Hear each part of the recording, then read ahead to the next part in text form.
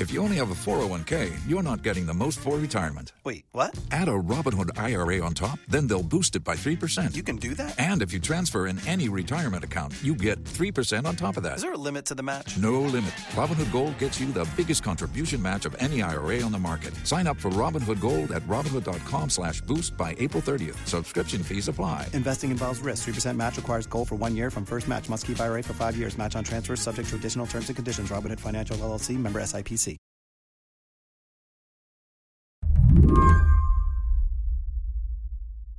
ProPublica's Mary Huditz has spent the last few months thinking about what it means to be a collector.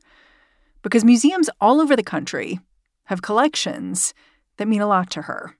Collections of objects and collections of people. Museums took our ancestors, they took many people's ancestors, but they took the remains of Native Americans in vast quantities.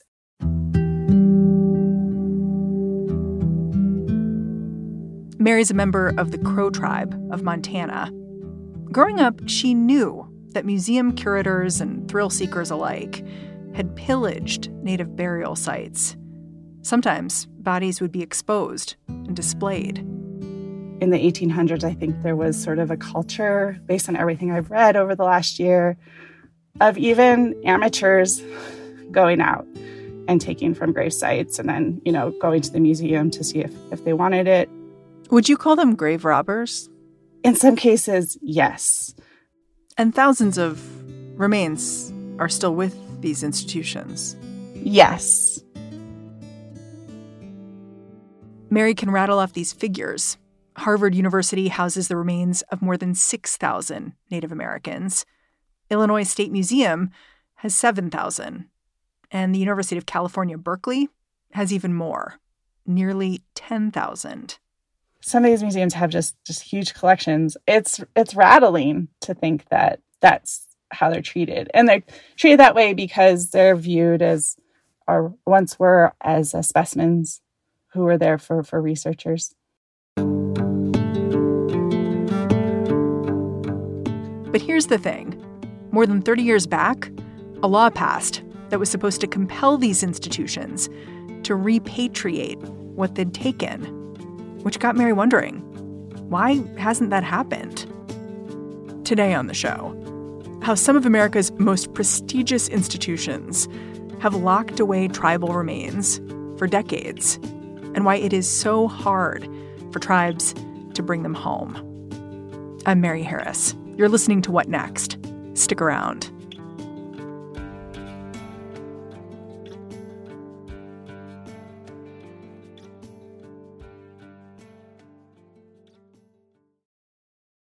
This episode is brought to you by SAP. First, the bad news.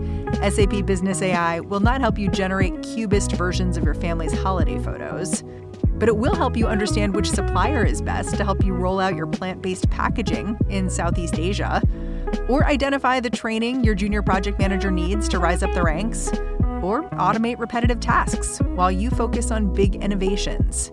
So you can be ready for the next opportunity. Revolutionary technology, real-world results. That's SAP Business AI. Without the ones like you, who work tirelessly to keep things running, everything would suddenly stop. Hospitals, factories, schools, and power plants, they all depend on you.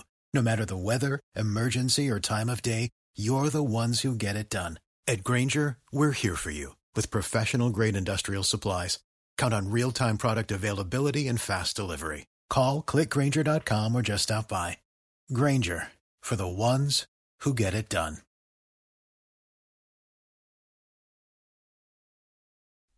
The law that was supposed to ensure that Native people could reclaim their ancestors goes by an acronym, NAGPRA. That stands for Native American Graves and Repatriation Act. It passed in 1990. Over the last year, Mary Huditz and her team at ProPublica have used this law to catalog the number of remains housed all over the country and ask tough questions about why they remain locked up in the first place. Theoretically, tribes should be able to call up institutions and simply ask for their people and artifacts to be returned. But in practice, this is not so simple. tribes have to prove a connection to the dead, and museums have to accept that proof.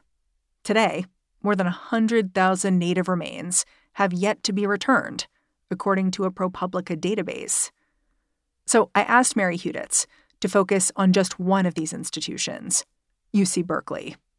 Mary says Berkeley's extensive collection is a remnant of a 19th century bone collecting craze, when the university tried to dig up as many remains as it could. When Berkeley was founded, I want to say in the late 1860s, soon after that, they had started to collect from Native American grave sites. Berkeley was this new institution on the West Coast, and it wanted to be great. It wanted to be like Harvard, which already had a museum, was already collecting, that somehow to be a great institution in this country, a great university was to collect from Native American graves and just amass them and make them available for research. You write that there were so many remains that they were eventually stored in a basement beneath a Berkeley swimming pool, and that anthropology professors used these remains in their skeletal anatomy classes. In 1990, when this law, NAGPRA, passed, it encouraged institutions like Berkeley to return Native remains to recognized tribes. Did it actually change how the institution used the remains it had? No. I mean, so the thing about NAGPRA is that it's been good because it got new institutions to report what they had. It's sort of forced conversations where they may not have happened before between tribes and institutions. There are loopholes in NAGPRA, though. One of them is this, what folks consider now a loophole, which is the culturally identifiable designation. Remains are deemed culturally unidentifiable when researchers can't establish a link to a specific tribe. It's a loophole because institutions are the ones doing this research. They set the burden of proof, and they're usually the ones to make the final call. Berkeley has designated the vast majority of its collection as culturally unidentifiable. So we don't know where these came from. So what the thing is that they may very well know exactly where they came from, the very point geographically, but they're saying, we just can't say which tribe to give these back to. And so we're stuck and we need to keep them. Yes. And when they keep them, there's more to the loophole. It's that for the last 30 years, if remains were designated or items as culturally unidentifiable, then an institution actually could continue to use them for research and also for teaching. Yeah, you've pointed out one problem with this law, NAGPRA, is that it puts the onus on tribes to do the work. Like, they have to go to these institutions and figure out who among our people may be here and make the case that we want these remains back. This is important to us. This may take years, involve travel, involve lawyers. And you talk about how the institutions have fought this from the very beginning. Like, you track down a hearing from one of the very first tribal challenges to Berkeley's collection of skeletal remains. This is like 1993. Can you explain what happened when representatives from the indigenous community had to talk one-on-one with people from Berkeley and try to come to some kind of agreement? Yeah, so this conflict was the very first conflict under NAGPRA, formal conflict or dispute. And a pair of ancestors repatriated to them from Berkeley. So they're clearly running up against resistance. I believe they had gone to Berkeley to view the collection, and Berkeley did not want to, what they say, NAGPRA, affiliate these remains with Native Hawaiians or say that they were the ancestors of Native Hawaiians. So they took their dispute for the very first time before this federal review committee, and it was a really bitter hearing. One of the speakers at this hearing was a famous professor named Tim White, who was in charge of the skeletal remains. Tim White likened the Native remains to the texts in Berkeley's library, saying that researchers used them more or less like any other academic materials. One of the tribal leaders Mary spoke with vividly remembers how he felt in that moment when he heard someone compare his ancestors to books on a shelf. He was just so upset in that moment, and he could tell the room understood that others, on the Federal Review Committee could understand the gravity of this moment. And he just pounded his fists on the table and he said, our ancestors are not books. We are not descended from books. It was offensive to him that they could be viewed in that way. Yeah.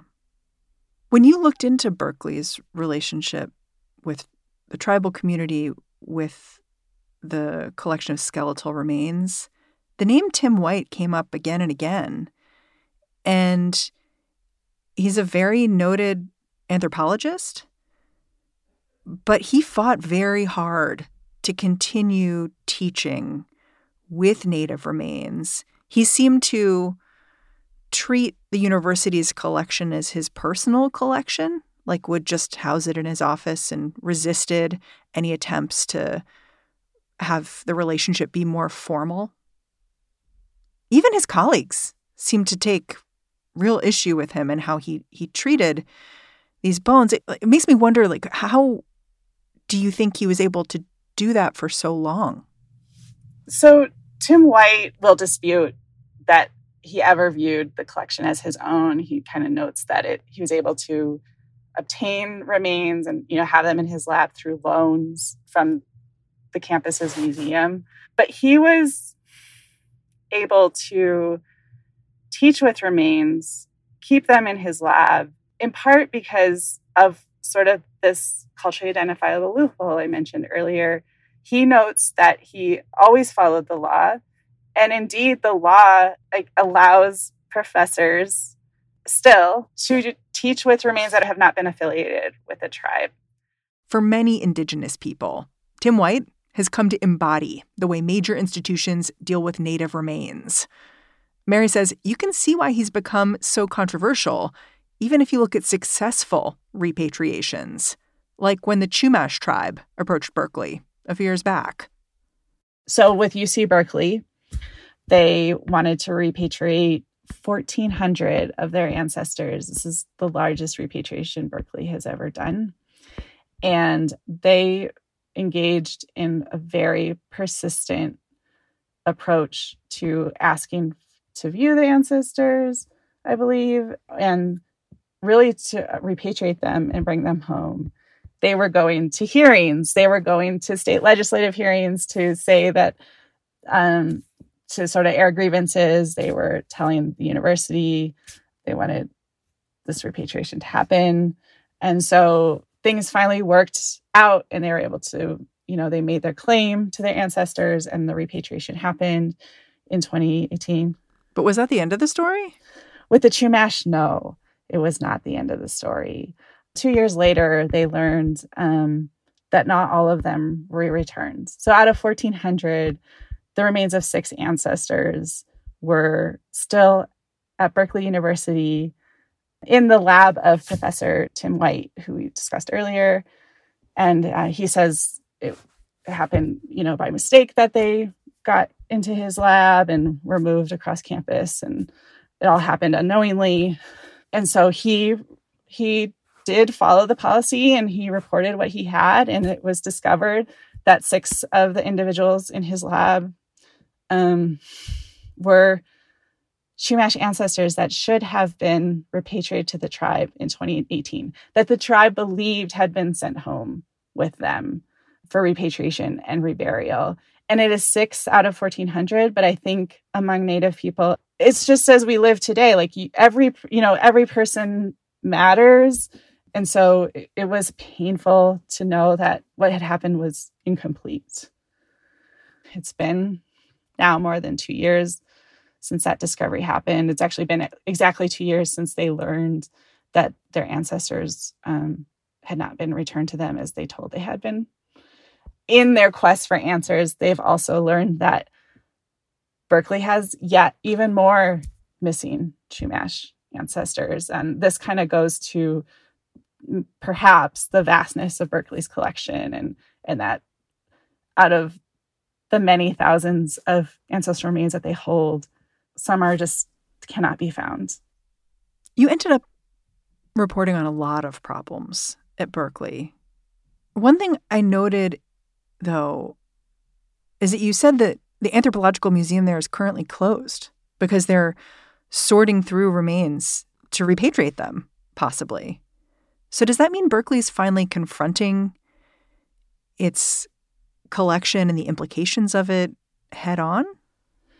Yeah, Berkeley is finally being forced to confront it in a way that really hadn't been before.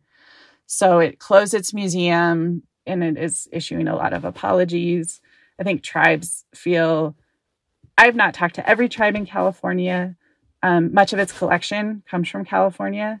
But the tribes I have spoken to, I haven't spoken to one that really believes that there is a sea change happening there in the way that, the administration might describe. I think that results from decades of mistrust and, really painful episodes. And so they want to see the action. After the break, what would action to fix this system look like?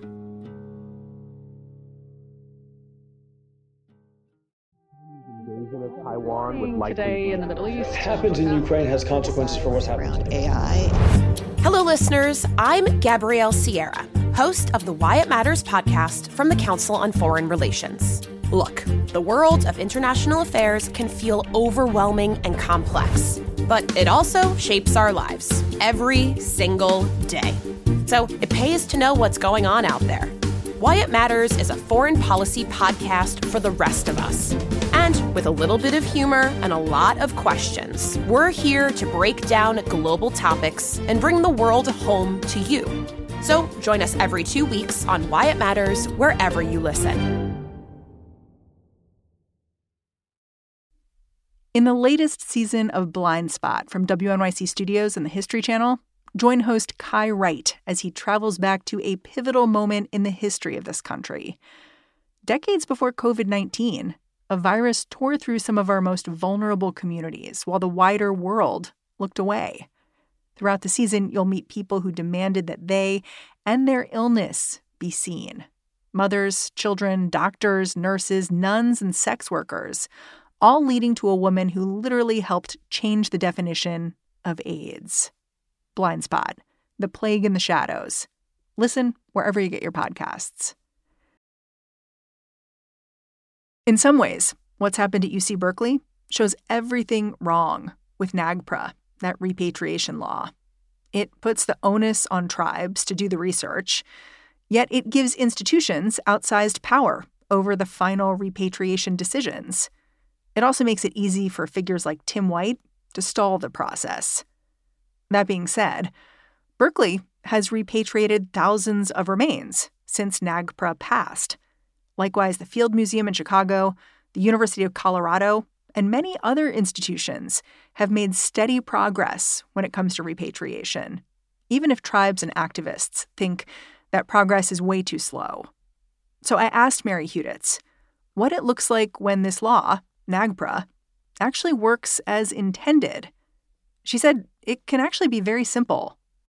Tribes say it works well when an institution does not immediately dismiss their stories about who they are. And, stories in tribes can be very foundational. I use the word story, but it's a history of who they are, and it's been passed down over many, many years. And sometimes tribes say that an institution will discount that history, which then means sort of discounting the tribe's claim to who their ancestors are.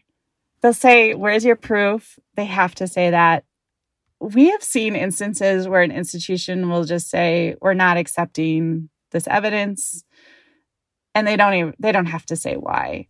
Because they're the final arbiters. Yes. Even that committee that the Native Hawaiian organization went before in 1993 is really limited in telling a university what it should do. It can offer a recommendation, but the university will make the decision on what actually happens.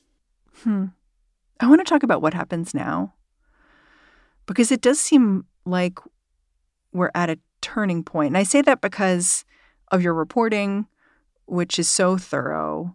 But then also it's clear from your reporting how Indigenous people are empowered. We have our first Indigenous woman, Deb Haaland, in charge of the Department of the Interior. How is that impacting the conversation about how to fix this law, NAGPRA, and how institutions respond when Native people reach out? Oh, it's having an immense impact on this issue. The Interior Department under Deb Haaland is proposing new regulations and on speeding up the process of repatriation. She wants it to happen in 3 years, right? All of the remains to be repatriated. Yes, I think the clock on that would start maybe like a year or so from now if these regulations are approved as is. Is that even possible? Some people you spoke to said it would take 70 years. In some ways, I think it could be possible. I'll say I think there's kind of two answers here. On the one hand, a lot of sources tell us it's just a matter of institutional will.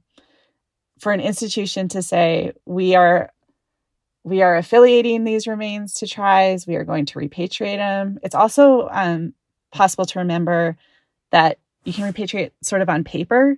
Like you're transferring legal control to a tribe, but maybe a tribe needs the time to decide what to do, how they want the burial to go. And that can take time. So I guess if you want to speed up the process, you need to resource it too. Yep, you do. And these institutions have massive budgets, some $1 billion or more.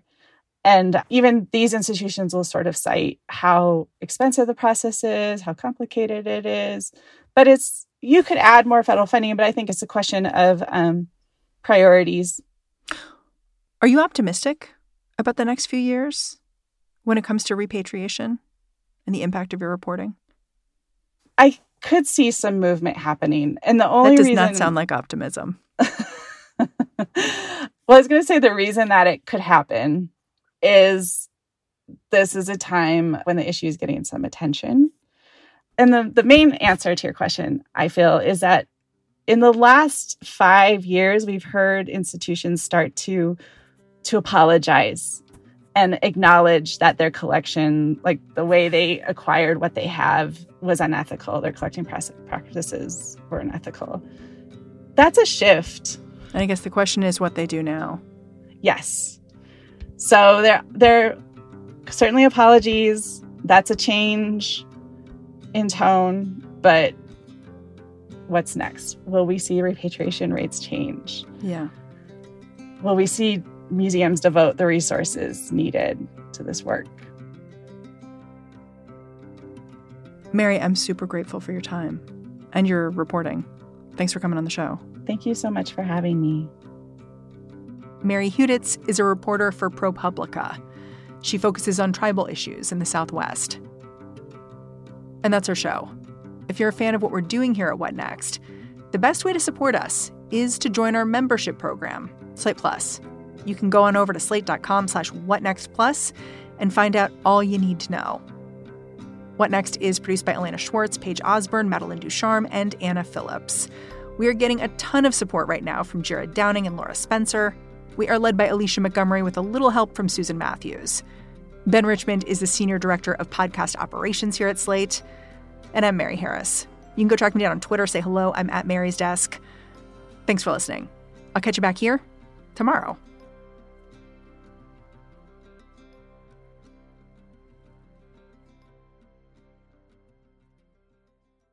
Lucky Land Casino, asking people, what's the weirdest place you've gotten lucky? Lucky? In line at the deli, I guess? Aha, in my dentist's office. More than once, actually. Do I have to say? Yes, you do. In the car before my kids' PTA meeting. Really? Yes. Excuse me, what's the weirdest place you've gotten lucky? I never win and tell. Well, there you have it. You can get lucky anywhere, playing at LuckyLandSlots.com. Play for free right now. Are you feeling lucky? No purchase necessary. Void where prohibited by law. 18+. Terms and conditions apply. See website for details.